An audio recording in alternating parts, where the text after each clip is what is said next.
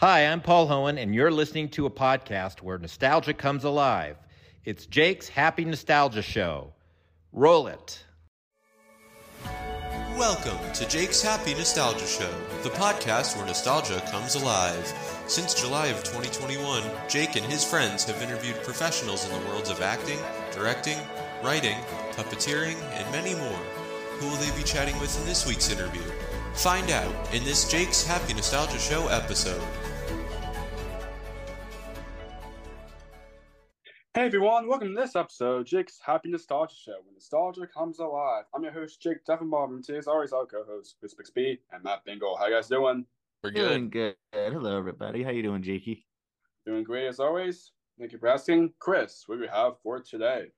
Very excited for today's guest. He is a director. He currently directs Sesame Street, but before that, he directed its spin-off, the Furchester Hotel. And he's also directed other shows such as the Teletubbies revival, Pajanimals, a whole bunch of other things that we're going to talk about. And here he is, Jack Jameson. Jack, happy to have you here.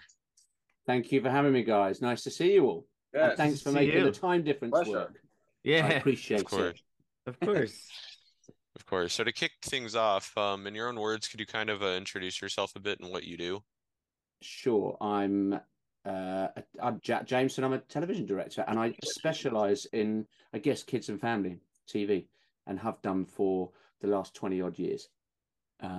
Starting in the Jim Henson Company, and in about 2000, and working my way through to now, directing Sesame Street and various other shows, but very much in this kids and family space, if you like. Nice. Very well. So what was your background like, and how did you grow up? I grew up with parents in the business. So I grew up in the both my parents were in the theatre. They met in the theatre in the UK at the National Theatre. My father was an actor. My mother was a stage manager. So that kind of, I think, growing up in that environment where you go into the shows a lot. My dad was travelling acting and things like that. And then when I was about 5, my dad became a play school presenter. And for probably your listeners don't know, but Play School was a big show here, certainly in the 70s and the 80s, kids sort of show on TV here. So he was a Play School presenter. Every year we went along and saw him in pantomime, which again, big UK tradition at Christmas. So I guess I grew up in that environment, and it sort of seeps into you, I think, probably in the nicest possible way. And I wanted to be an actor when I was at college. And luckily realised early on that wasn't the best route for me. So started exploring other avenues. And that's kind of where I ended up starting out when I was about 18, 19 applying for jobs as a runner. And it went from there, really. Nice. Awesome. How did you get into directing? I had, I was working as a floor assistant. The first show I did in the UK was a show called, now I want to get this right because I get The Hoobs. Which Hoobs, Hoobs. Yeah. I was a floor assistant on The Hoobs. And that was when Henson's had a office over here in the UK in Camden. And I applied for a job again as a floor assistant. They said, did the interview, went well, come along. I lived in the south of England. It was in Boreham Wood, which was North London or north of London. And I packed up my bags, got my car all filled up. I think I was about 19, 20. Drove up for my first day of work, went in, and everyone in the office sort of looked at me. And the person that hired me was no longer there. So I was like, So I was like, are they going to honour this? And they said, yeah, hang around. And I did. And they said, we'll honour it for 3 months. And I did 3 months. And they said, stay on. And I kind of basically stayed there for a year. Now, in that year, and I was at this time, I was a floor assistant. I didn't know what I wanted to do. They ran a Henson workshop, puppeteering workshop. And it was a 5-day workshop. And if you did this workshop after you did the first 3 days and you went on and did the other 2 days, and they very kindly said, I could do it. I was about 21 and I'd been assisting. So I'd been doing left and right hands on the show at various times. And I did the first 3 days And Pete Coogan at the time, who was the exec producer, took me aside when I was there, and he said, "You should think about directing," which I think was his way of saying, "Definitely don't puppeteer," but a very nice way of him saying, "Maybe you should explore other avenues." And that was the first time I really thought, you know what, I do want to explore that. And I left there, went to the BBC, did various other things, prop making and floor assisting. But whilst I was at the BBC, there was an opportunity for a trainee director, and that was on a show called Chucklevision, which if you don't know Chucklevision, it's slapstick comedy. Basically, it's basically two characters like Laurel and Hardy, slapstick. Any situation, they make a hash of it. And I got a trainee director job on that. And I did the first season, I did 2 shows, then I did 4, and then eventually I did the series. And that's kind of where I cut my teeth as a director, really learning the ropes, which was great because they're 2 pros and you don't have to tell them what to do. Definitely. So Absolutely. you could learn everything else. Right. Yeah. So Yeah. So now, before directing on Sesame Street, we mentioned in your introduction you directed its UK spin-off, the Furchester Hotel. How'd you begin working on that? I did. I mean, in a way, it goes back to when I did Chucklevision. I was at the BBC, at BBC, I think it was just the BBC, and they were making a lot of kids content, and they started to make a show called Nuzzle and Scratch at the time.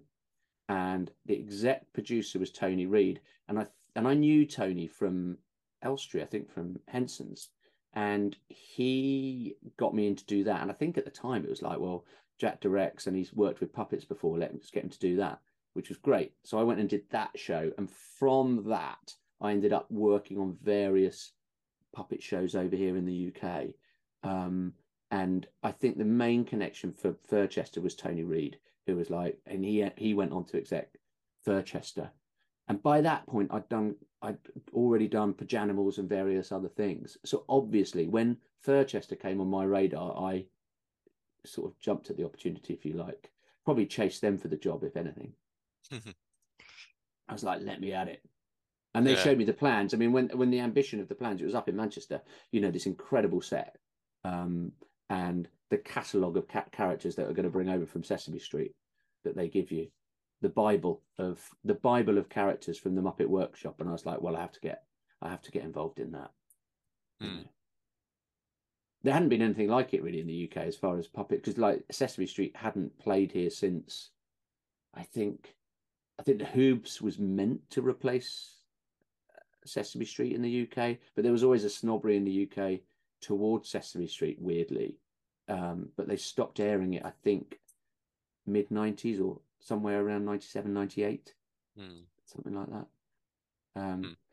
But everyone was aware of the characters, obviously Elmo and Cookie and things like that. People know the characters, but they didn't know Sesame as well at that point. I did. I grew up with Sesame. It was still on when I was a kid. It was still on. You'd sit and watch it. You'd try and take a day off school so you could watch it. But that went off air, I think, about 98, something like that. Somewhere around then. Yeah. Definitely. You can't imagine that, can you? I mean, a world without Sesame Street where they take that off air. I know, It's not right. Yeah. It wouldn't be right. No, it wouldn't. No.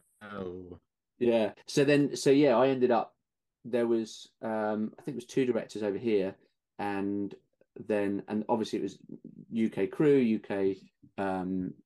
mainly UK cast, but obviously they brought over, Ryan came over with Elmo, David came over with Cookie, met those guys for the first time, obviously worked with writers and producers from Sesame, and really, hit it off, I think, for that. I mean, it was about a year. I can't remember how long it was. It was a long time making that show and learning from them the way they do things compared to how we do things over here. Obviously, there are differences, but they merge quite quickly. And it was incredible experience, and a show I'm very proud of. Definitely. Awesome. So, do you have any favorite episodes you directed for the Furchester Hotel? I think for me, one can't remember the names of them. I think there was one about counting chickens. And I think the thing I loved about that was the fact that they were Muppet chickens.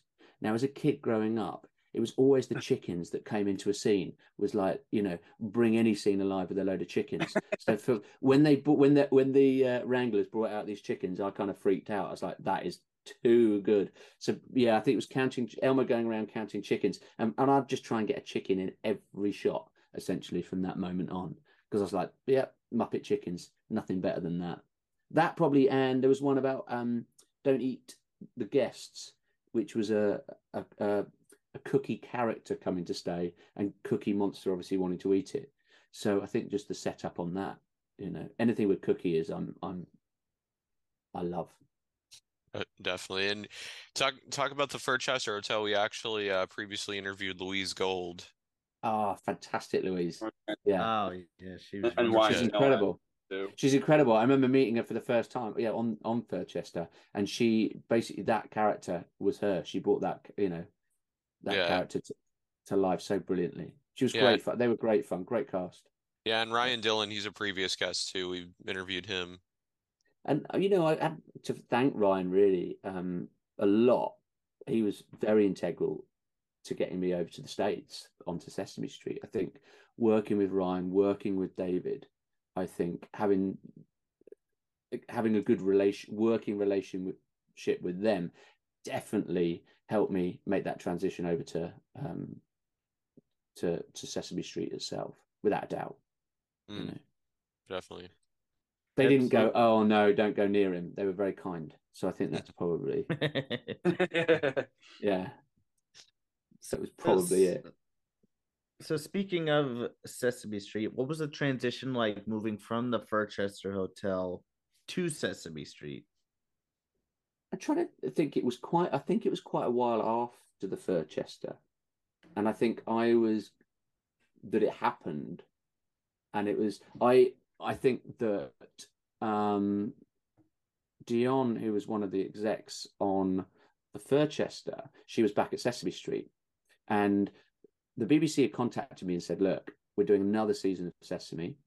Would you like to come and do it? But the thing about it, and it sounds mad, but that was filmed in Manchester, and I live in Brighton, which is like 6 hours away.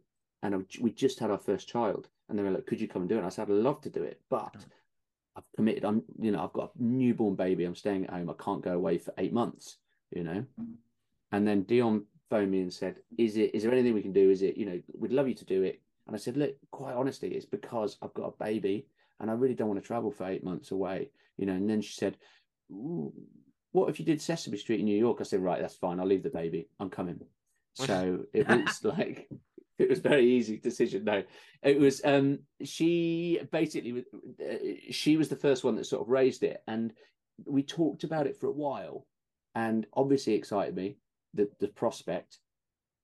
And then it all went quiet, I think. So I remember it like this, whether this is totally true.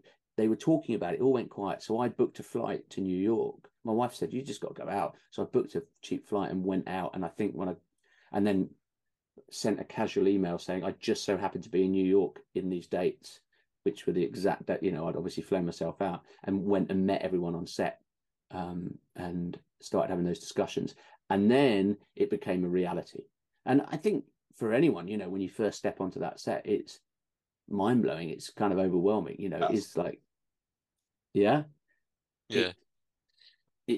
There's nothing like it. Shows don't exist like it. Studios don't run in that way anymore, So I think from a nostalgia point of view, it has a sense of nostalgia. I think even if you didn't know, if you'd never knew Sesame Street or never understood Sesame Street, but you stood on that set, I think you'd have a sense of nostalgia and the feeling that something special's happening there. And you can't put your finger on it. And that's a really weird, but amazing thing. And I think that's probably how I describe that first sort of feeling of being on that set, if you like. And then when it came the transition to actually working, was probably, it went through sort of peaks and troughs of fear, elation, disbelief, and then once I was actually up and running, just pure adrenaline and enjoyment, if you like. I think it's an amazing place to work. People are, hugely giving and open and all of that. So that obviously helps. So yeah, and Definitely. weird experience to transition into. Right. Yeah. So before getting to work on it, what was your familiarity with Sesame? Well, I grew up with it. So I grew up. It was a show that I watched regularly. It was on for an hour every morning, weekday morning. So I'd watch it. This is before I went to school, so I was at preschool at that point, and I would watch it. So character-wise were familiar. Look, Bert and Ernie for me, growing up, hilarious. My stepfather as well grew up in San Francisco, so he used to bring us back little hand puppets and things like that of Bert and Ernie and Grover, and so we had that sort of connection as kids, if you like. So I grew up watching it, had that connection with the characters, but then, as I said, it went off air, and so I didn't know all the newer characters, if you like. So there's a lot of characters that I wasn't aware of. For me, it was definitely Bert and Ernie, the Count, Big Bird, Snuffy, those classic core characters from 30, 35 years ago when I watched it, So I mean, obviously, I watched a lot of YouTube, Yeah. Once I was like, well, once you sort of promise you can do something, and then you watch a lot, and get familiar quickly, if you like. So that was probably the main thing, But yeah, I think for me, like Bert and Ernie, I think that was, as I said about like Bert and Ernie, for me were like, then I was starstruck when I met them. Who wouldn't be? Right? Yeah. Who wouldn't be? Who wouldn't be? So, and when I go out there, when I was doing Sesame, as I said, joking aside, I said, "Oh, I can't be away from my family yet." Went to New York. I only go out for a week at a time. So, if I'm doing, the maximum I've done is like 3 weeks at a time, probably.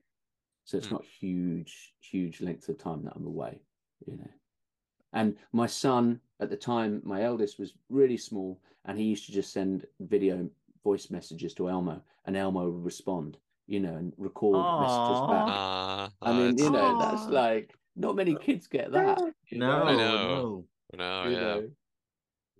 That was incredible. You'd be on set, you go, right, I'd say to Ryan, can you do a message for Ray? And he'd like, but being my son was 2 or something at the time, we just ask Elmo, like, what have you had for breakfast? And they'd discuss porridge. That was it. It was great. That's great. It was great. Yeah. Big insights, Yeah. Absolutely. Really big insights. Yeah. So, similarity, are there any favorite episodes you directed for Sesame? I think favorite episode wise, probably Four Seasons, because it was the first one I did, and it was a big challenge, and that was Grover changing the seasons by sneezing. So we went through every season in one episode, and those street stories, I think they were 10 or 11 minutes long, are filmed in one day. So we had the whole street changing from fall to snow dumps to spring, all the way through the episode. So I think that for me, probably, and again, Grover being a core character that I remember so well, as a kid. I know, yeah, and you get to direct him now. You get to direct him. Exactly. I mean, ask Grover to do something is amazing, Absolutely. So who are some of your favorite characters to direct? I think, as I said, I mean, from a directing point of view, I think, for me, Cookie, as soon as I go on set, I see Cookie, I laugh, right? I think that the simplicity, and I mean this in a good way, of that character and his want is just genius. I think another one, Bert and Ernie, when I think I had a sort of out-of-body experience watching the first time I had to do, they were like, "Oh, we need to re-record Rubber Ducky." And I directed Rubber Ducky. And I didn't really direct it. I just said, "There's the camera." and then just sat back and watched as they did Rubber Ducky. And that for me again was a bit, that took me back to being 4 years old, sat cross-legged on the floor watching Bert and Ernie. So I think there was a definite thing there. I think one thing, I love directing them all, and I mean that in the sense that all the performers give so much, and they all give different things. And when you're on this floor, it's very, very playful. So everyone brings their A game. Everyone brings another idea. Everyone brings something to the party. And the best things probably are when you've got lots of performers, right? And everyone's coming at you with like, why don't we do this? Why don't we do that? And it's all that's doing is layering it up, making it better and better all the time, if you like. So I like those things, and I like watching how people get their enjoyment out of it. Someone who does that Leslie brilliantly is Abby. I remember working with her for the first time, and I'd never, and working with her for the first time, and she's like, yeah, but we could do it like, and just layering up all the time. And I think that's the enjoyment for me, Definitely, yeah. Leslie's a previous guest of ours. Absolutely love her. Yes. Amazing. But I said to myself, I won't name anyone because I'd have to go through everyone. Yeah. I'd have to go through all of them. The question is are there any Muppets you don't like directing? No. That's as simple as that. None of them. Are there any characters? No, none of them. Oh, you know who I like to try and get in shot? Two-headed all the time. Always want two-headed in the back. Again, oh yeah. Yes. Yeah. Two-headed when monster, I get characters that just make me laugh. Right? Absolutely. Mm-hmm. Two-headed monster is a really funny character. Yes. Two-headed. Ryan is my and here's the thing, is my Sesame oracle. So like if I don't know a character or I've missed a few seasons, he can help me out. Yeah. He's like and that's really good. That's really good. Especially when doing something like the 50th or something like that. He's there going, yeah, but they did this. And that I love that. I love that knowledge. Oh yeah. Definitely. So through Sesame Street, you had a chance to direct some of their specials, one being When You Wish Upon a Pickle. What was it like working on that?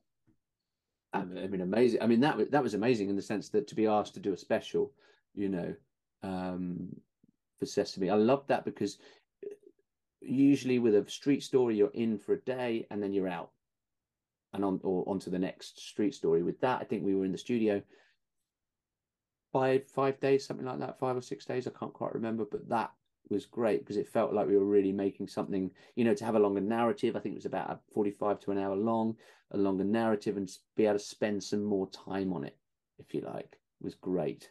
And slightly off curriculum as well, which was good. So it's not the same curriculum for the specials. That there's a slightly different audience. I could be wrong on that, but it felt like there was a slightly different audience. I think probably people do tune into those specials for a little bit more nostalgia, especially the 50th. But yeah, When You Wish Upon a Pickle was Amanda Seyfried, amazing, Blake Lively, all these people coming on was just like, wow. So yeah, extraordinary experience, Definitely. I felt very, very fortunate. Very fortunate. Nice. Terrific. So going back, you also got to direct the big 50th anniversary special, Sesame Street's 50th anniversary celebration. Yeah. What was it like getting to direct a special celebrating such a huge milestone?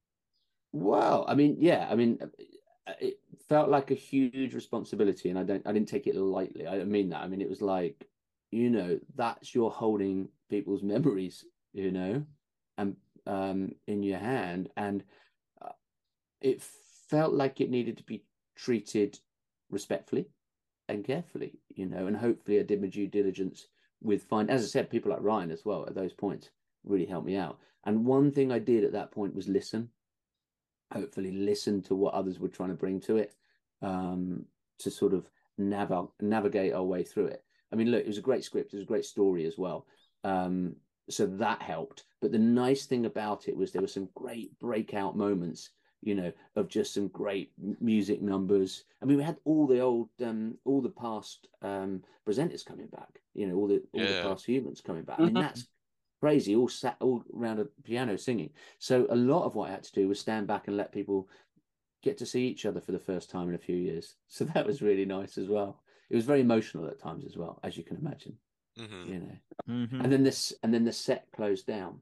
Oh, that was right. And the posters went up because Kermit was there, and I've never experienced that. There was a first directing Kermit, and suddenly the sort of mood on the set changed as Kermit arrived, and that was great.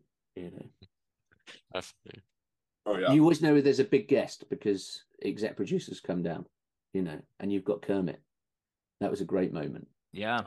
I know, Oh. yeah, because Kermit hadn't been on Sesame Street for years, so I'm A really, long time, really happy probably. that they brought him back for that. It was Oh, fantastic yeah. and a great song to do as well. You know. Yeah, oh yeah, Oh yeah. classic song, Mm. classic song. And that was a really, yeah, it was a really special moment. And I think also a lot of my memories of that show are actually sitting back and watching the reaction of everyone else, if you like. Mhm. And those were the really cool things. Watching people watch Patti LaBelle, you know, there's an Right. amazing thing. Watching these things just take place in front of you, you know, you suddenly got you got Whoopi Goldberg on set again, and people are having a lot of the performers and the crew, you know, are probably going back 30, 40 years when they last had this moment, you know, and that was really special. Yeah, Yes. definitely. So yeah, yeah, amazing thing to do, you know. Oh yes, it's amazing, special. Yes. And hopefully we got I think we got a great result, you know. Oh, Oh, yeah, absolutely. Yes. And Joseph Gordon-Levitt was he was a riot. I mean, he was with us, I think, for 2 or 3 days, and he brought his kids down, and they had a great few days as well. He brought so much to that show, you know. Absolutely, yeah. And yeah. again, hugely respectful of the performers and the Muppets, and you know, all of that. Definitely. They're great. So do you have any favorite celebrity guests you've got to direct on the show? That's really difficult. My wife always jokes that I don't know who anyone is. So when I first started directing, it was always in a production meeting. I'd always hope that someone would email me with who the celebrity is going to be, so that I could Google them quickly, because otherwise I had to look really pleased and then Google them whilst talking to someone on Zoom. So like, my wife was like, "Who have you got?" And I was like, "John Legend." And she was like, "John Legend?" And I was like, "Yeah, what does he do?" I was like, "Whoa." Obviously, I Googled him and knew him straight away. But like, I think he was the first celebrity I directed. He was incredible, you know. He just walked on, sat with the grand piano and sang with Elmo. I think he did like 3 takes perfectly. And there it was. And I was like, right, there's the magic of Sesame, really. Of course. I think often it's quite funny. I quite like it when there's UK guests, just because obviously being British on set and having the accent, I'm the only one. And then there'll be there'll be a British celebrity. Like, so when we did Elvis Costello for the 50th, and obviously there's a sort of, you know, they're 2 Brits, they'd come together, and then I sort of stood there awkwardly for 20 minutes trying to talk about football because I know nothing about football, but he's a massive football fan. So you kind of end up in these sort of weird situations where you're like, so I think, God, yeah, Elvis Costello was amazing. John Legend, I think, again, first celebrity guest. So for me, you know, Joseph Gordon-Levitt was like working with that was an amazing thing, because that was more than just a celebrity spot. That was like a show. Him and Amanda were like, we spent a few days together doing a whole show. So that was really nice. You know, I don't even think of that as that sort of celebrity thing, if you like. Definitely. But yeah, very lucky to work with these sort of having, you know, had quite a few people to work with that you admire, and then there you are. And they're different. I think working with them on Sesame Street is interesting, because they're often completely in awe. I'm sure you've heard this before. Completely in awe themselves and having the best day of their life. Yes. You know. So it's often a dream. It's often like an ambition of theirs to actually do it themselves. So you feel like you're helping them as well. Yeah. Of course. Absolutely. You know? Absolutely. So over the years, you've won several awards for your directing work on Sesame Street. How does that feel? You know, Wow. I don't. Wow, awful. No. We look, it's obviously it's a amazing thing to get, and I, you know, and I share those awards with the entire team. You know, that's what those are, I think. And I think any award and any kind of it's always nice. Of course it feels good, but at the same time you go, look, you don't do any of this alone. You do it with a huge team behind you. You know, it's those performers getting up every day and doing what they do and bringing to it. It's that crew. It's people getting behind the show and the love behind it. That's what creates those things, you know. So that's what I mean, to be honest, yeah, I'm proud of the awards, and if they get me a few extra jobs, woohoo. And you know, hopefully the kids can take them and go and brag to all the other kids at school. That's brilliant. They're really for other people to do that. That's perfect. But I think, no, of course, I'm massively proud of it, you know. But you know, they are.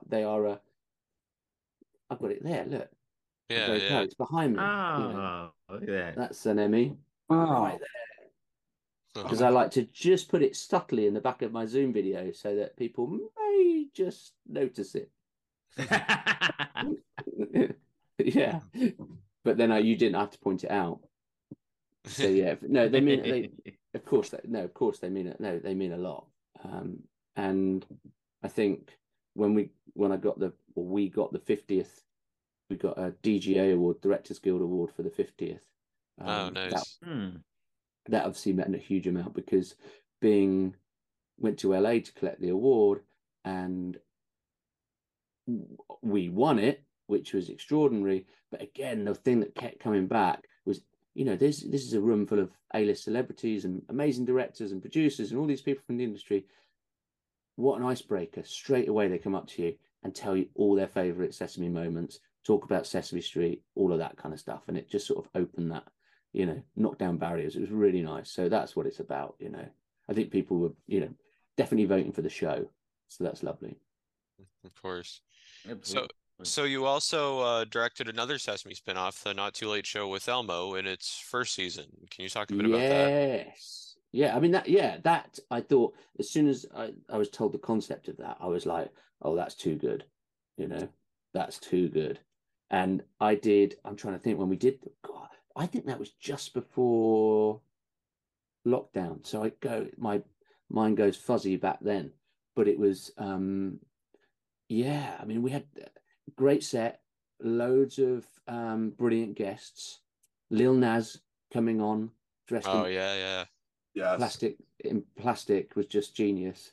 It had a different vibe. It had a really good vibe to it. It had a different vibe. It still had the curriculum. It still had the Sesame vibe, but it had sort of this unique sort of energy to it. You know, maybe a bit more irreverent. It was very fun. It was very funny. Yeah, Lil Nas in his like doing in his what do you call it? But you know, like it was like packing plastic. It was brilliant. And that was right. We had Jonathan Van Ness was on, and I didn't get to direct him, but as directors, we were kind of like in on similar days.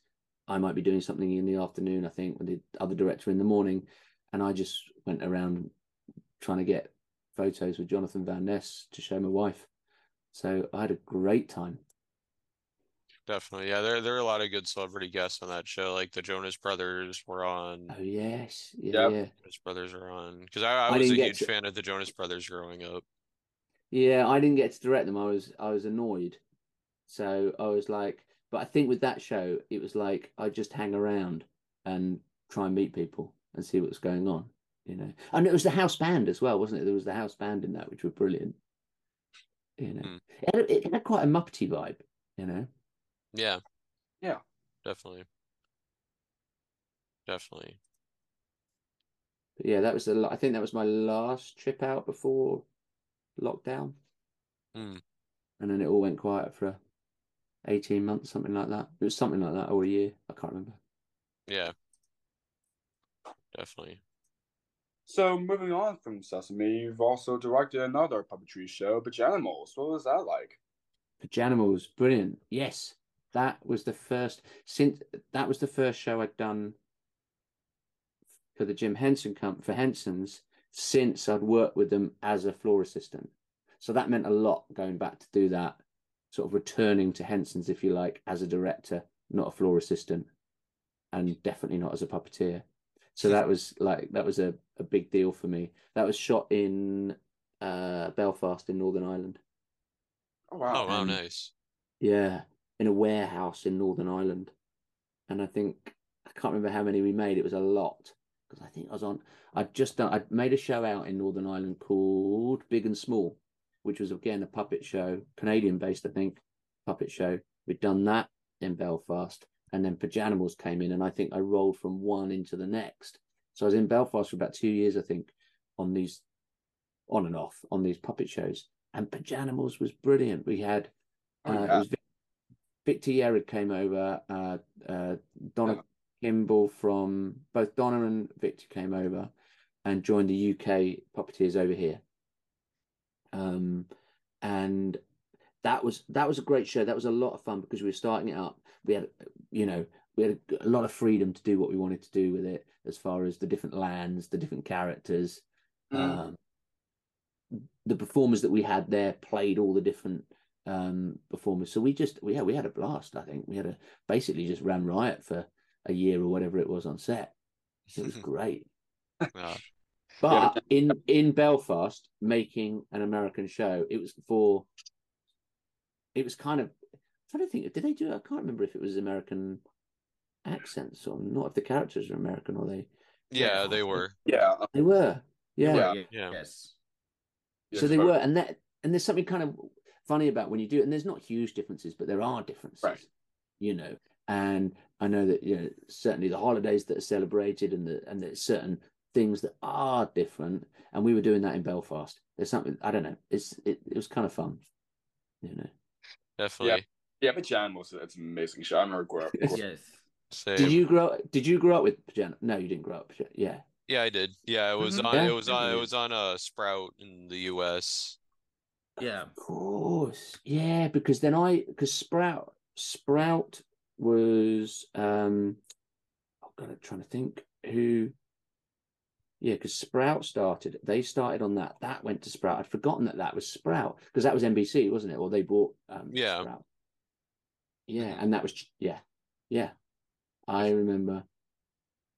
And Hugh Martin was the other director on that. So it was myself and Hugh Martin. And he was American director. So he came over to do Pajanimals. And we, at the weekends, just went and explored the north coast of Ireland. It was brilliant. Nice. Oh, wow. Yeah. All the Pajanimals drank Guinness. It was like, it was a brilliant thing to do, But, there was a lot of, it was a really lovely crew, and there's a lot of love for that show, and it was nice that I think it got 2 seasons. It was really nice that it went away for a bit. We had a rest and we came back and everyone was back together. And I think all the crew, I can't remember, I think pretty much 95% of the crew came back, which is great. Nice. You also directed another Sprout show, the Chica Show. What was that like? Yeah, so that came from doing Pajanimals with Hugh Martin, as I said, was the other director. And he did Chica, and that was shot in Philadelphia and in just outside Philly. And they asked me to go over and do that. I'm trying to think, to 2013, I think, somewhere around there. And that was the first show I'd done in the States. So I went over to do that for the first time. And that was, extraordinary. Like, studio just outside Philly, Chica Show, shot like a sitcom, 3 cameras, chicken character and humans as well. And again, great fun, John Kennedy was on that, who is one of the... he's one of our previous guests too, John. Yeah. So I met John for the first time on that In fact, then my wife came. This is 2012, so long before Sesame Street, and we actually ended up doing a little tour up the coast. We visited Sesame Street, and John Kennedy said to me, he said, "You got to go and introduce yourself. Go and introduce yourself." I can't, and I didn't. But it was really nice being on Sesame. That was the first time I've been on the street, and my wife and I met people, for the first time, but as guests. So, which is quite nice to do. Yeah, and it's interesting that John Kennedy was actually the Apollo for the short series for Pajanimals. Yes, and we've discussed this. It was always a shame for him, obviously, because we've discussed it. When I met Johnny, I didn't know that, and he was like, "Yeah, because they made the shorts, didn't they, originally?" Yeah. Series, yeah. Mm-hmm. Yeah, and then Mike Windsor became Apollo. Mm-hmm. Yeah, of course. Yeah. So another iconic children's series you directed was the Teletubbies revival. Can you talk about what it's like, directing a continuation of such a popular kids show? It's that sort of, you want to change it, but not too much. Right. Protect all the right bits, if you like, or hope to protect all the right bits. And that was very much, they wanted to maintain the kind of tactile nature of the Teletubbies, if you like, that appeal that they have, but to modernize it. So we ended up shooting it on a blue screen with plate shots from a model and bringing those two things together. So you kind of gave it a new look, if you like. But yeah, I think for me it was kind of mad to direct Teletubbies, because I had to watch a lot of Teletubbies. Obviously, anyone I meet goes, "Well, what did you say to a Teletubby? They just run around, don't they?" And how do you write for a Teletubby? They just, you don't need to write a script, do you? It's amazing how much work goes into directing and writing about a Teletubby, I can tell you. But yeah, I think it was protecting it as a brand, I would say, as characters, and you are messing with people's nostalgia, or what people think they remember. But I think the majority of it was successful. I think it was updated enough. I definitely had parents say they'd grown up on Teletubbies and they were now watching it and they didn't know the difference. I mean, I don't think it was similar enough that people just went, "Oh, we're still watching the Teletubbies." Now, whether that's a good thing or a bad thing, I don't know. But I think it was on the right level, if you like. Definitely. But yeah, I think it's that kind of treating anything with respect and going, you've got to look after it for the right people, if you like. But you have got an entirely new audience. So you need to. Right. Is that audience is refreshed every 2 years. So they need to, you can get away with a lot. Right. But that was, I think we did 100 episodes or something like that. I think I remember it because my first child was born and I was deliriously tired. And getting onto set surrounded by 7-foot Teletubbies on a blue background was kind of like enough to wake you up every morning. I've got photos of my son as a baby in my arms on the set of Teletubbies, and his face is just like, "Oh my God, what is going on?" They're huge. They are, yeah. They're huge. They're huge. And I directed it, and it still surprises me that I know I've seen photos of behind the scenes photos of the original iteration of the Teletubbies, and oh my gosh, like Tinky Winky, the purple one, he's like 10 feet tall. Yeah. And they've got really bad. They're not great at seeing where they're going as well. So they're kind of like at speed, quite dangerous. There was a lot of and I'd have a mic so I could talk directly into their ear. So that's, a lot of the directing was basically talking directly into their ear, and you'd go, right, turn, I'd try and count them. I'm trying to think back. Oh no, I'd be like, the trumpet that comes up and things like that. I'd do that voice. Yeah. Oh, nice. I would be the narrator to them, and they'd sort of respond at me to camera, and I'd be looking at the monitor and narrating to the Teletubbies. What a brilliant job!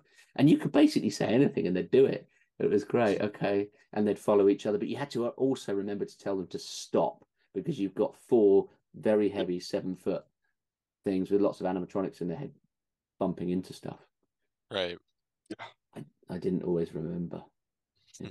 And then and we did update it, because we built a Teletubby playground, which was like a big slide that went into a ball pit and a seesaw, and they went on a trampoline and flew up in the air and things.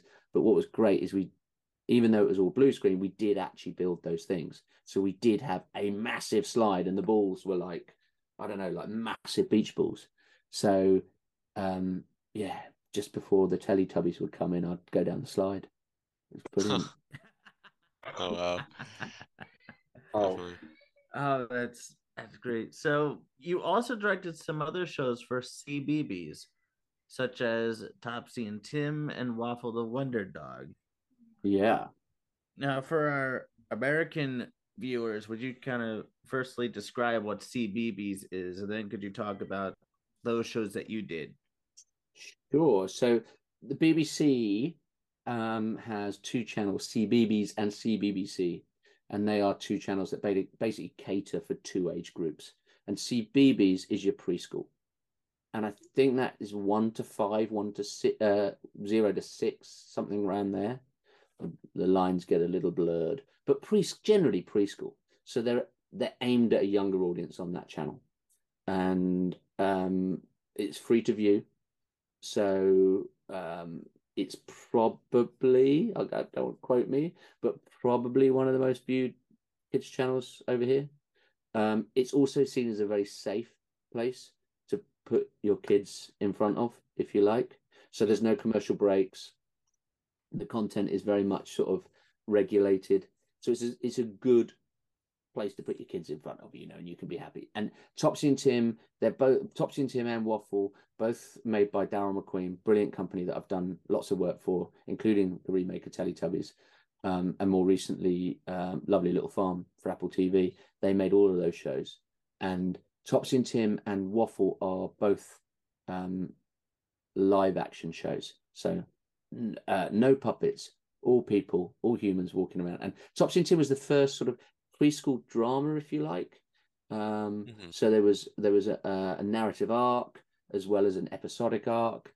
The problems for a preschooler is probably not your sort of things you get in EastEnders, but like, I don't know, I can't remember what the things were, like, mummy's not letting us I don't know, I didn't win the games at the party, so they're big world problems for that age group, if you like. And these were really young kids that we were filming with. And then Waffle the Wonder Dog it follows a family, and they adopt a dog that moves in with them that talks. So yeah. So I guess there was a bit of filming real dogs there, which was good. Wow. All right, so I vaguely remember watching Topsy and Tim because that aired on Sprout for a little bit over here too. Oh, that's right. Yeah, it did. And it was like, again, I think it's one of those shows that people remember. It was very much, it felt very much like you were in the action. It was completely child centric. We followed those kids. We didn't rehearse them. Really, we'd work the narrative, and they took you where they wanted to go, if you like, with some limitations. But the idea was that from a child's perspective, you were very much experiencing it from that perspective, and it kind of worked in that sense, if you like. Yeah. So what would you like to say to those who have been supporting the projects you worked on over the years? A massive thank you. I mean, look, to put your trust in me is the main thing that I appreciate, obviously. I think also any career you don't get through without the kindness of others, and I mean that in opening up opportunities, having the faith to go, you know what, we'll give him a go on it. He seems to be the person to tell a 7-foot Teletubby what to do. Someone has had to make that decision. Yeah. and I appreciate it. Yeah, it's definitely. a thank you, you know, Of because course. it's a strange old path that we, you know, you end up taking, isn't it? And a story that you end up a part of. But I wouldn't have it any other way, and that is down to the people that go, you know what, I think he should have a go at that. Well, So thank you. definitely. So if people would like to connect with you, where can people find you? That is a good question because I'm rubbish at doing social. I do have a what's the Instagram? I do have an Instagram. For some reason, I've become corporate and I like LinkedIn. Is that really bad? Quite like LinkedIn. Oh, Yeah, it's not at fun. all. Not at Quite all. like Perfect I fine. do LinkedIn. I've got a website, but it's just a holding page, so it's not very communicative because you just send an email. You send an email, but I quite like. I've got Instagram and I like LinkedIn, and I like Nice. giving people thumbs up on LinkedIn. That's why. Those are the only social sort of places I go probably.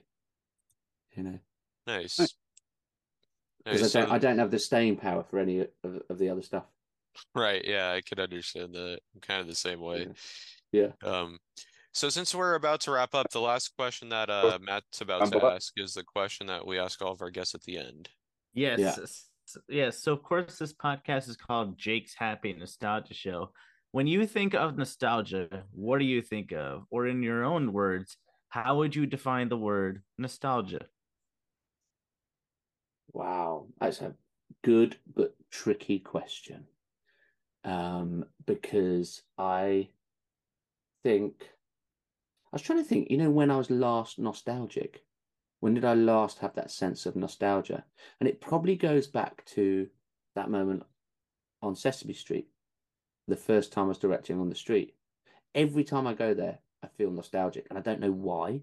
I don't know why. I think maybe it's a sense of safety. It's a feeling of safety and comfort. And I think nostalgia is for me safety, comfort, risk-free. There's something kind of safe about it, you know. And I think you feel, you feel settled in that place, and that's probably nostalgia, and that's probably why we like it. For me, it takes you back to those places that you feel most at ease, no vulnerability, and I think that's probably where I'd put my feelings of nostalgia.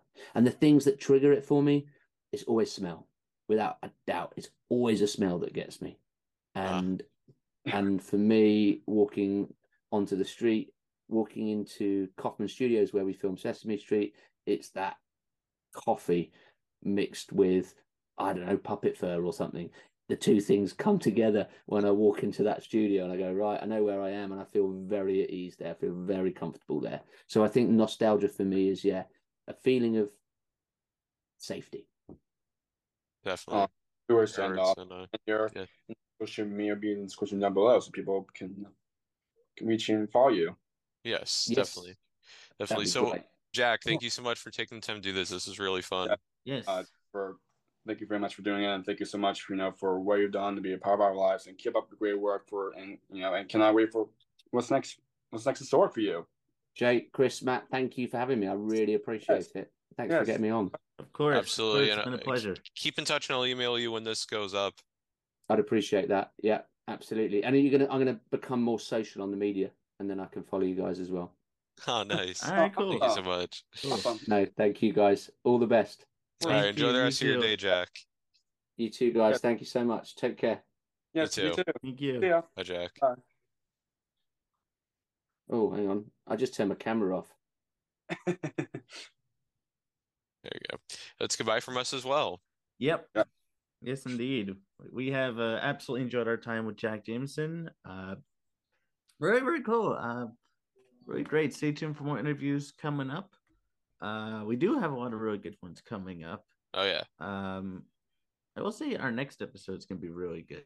So please stay tuned for that and future episodes to come.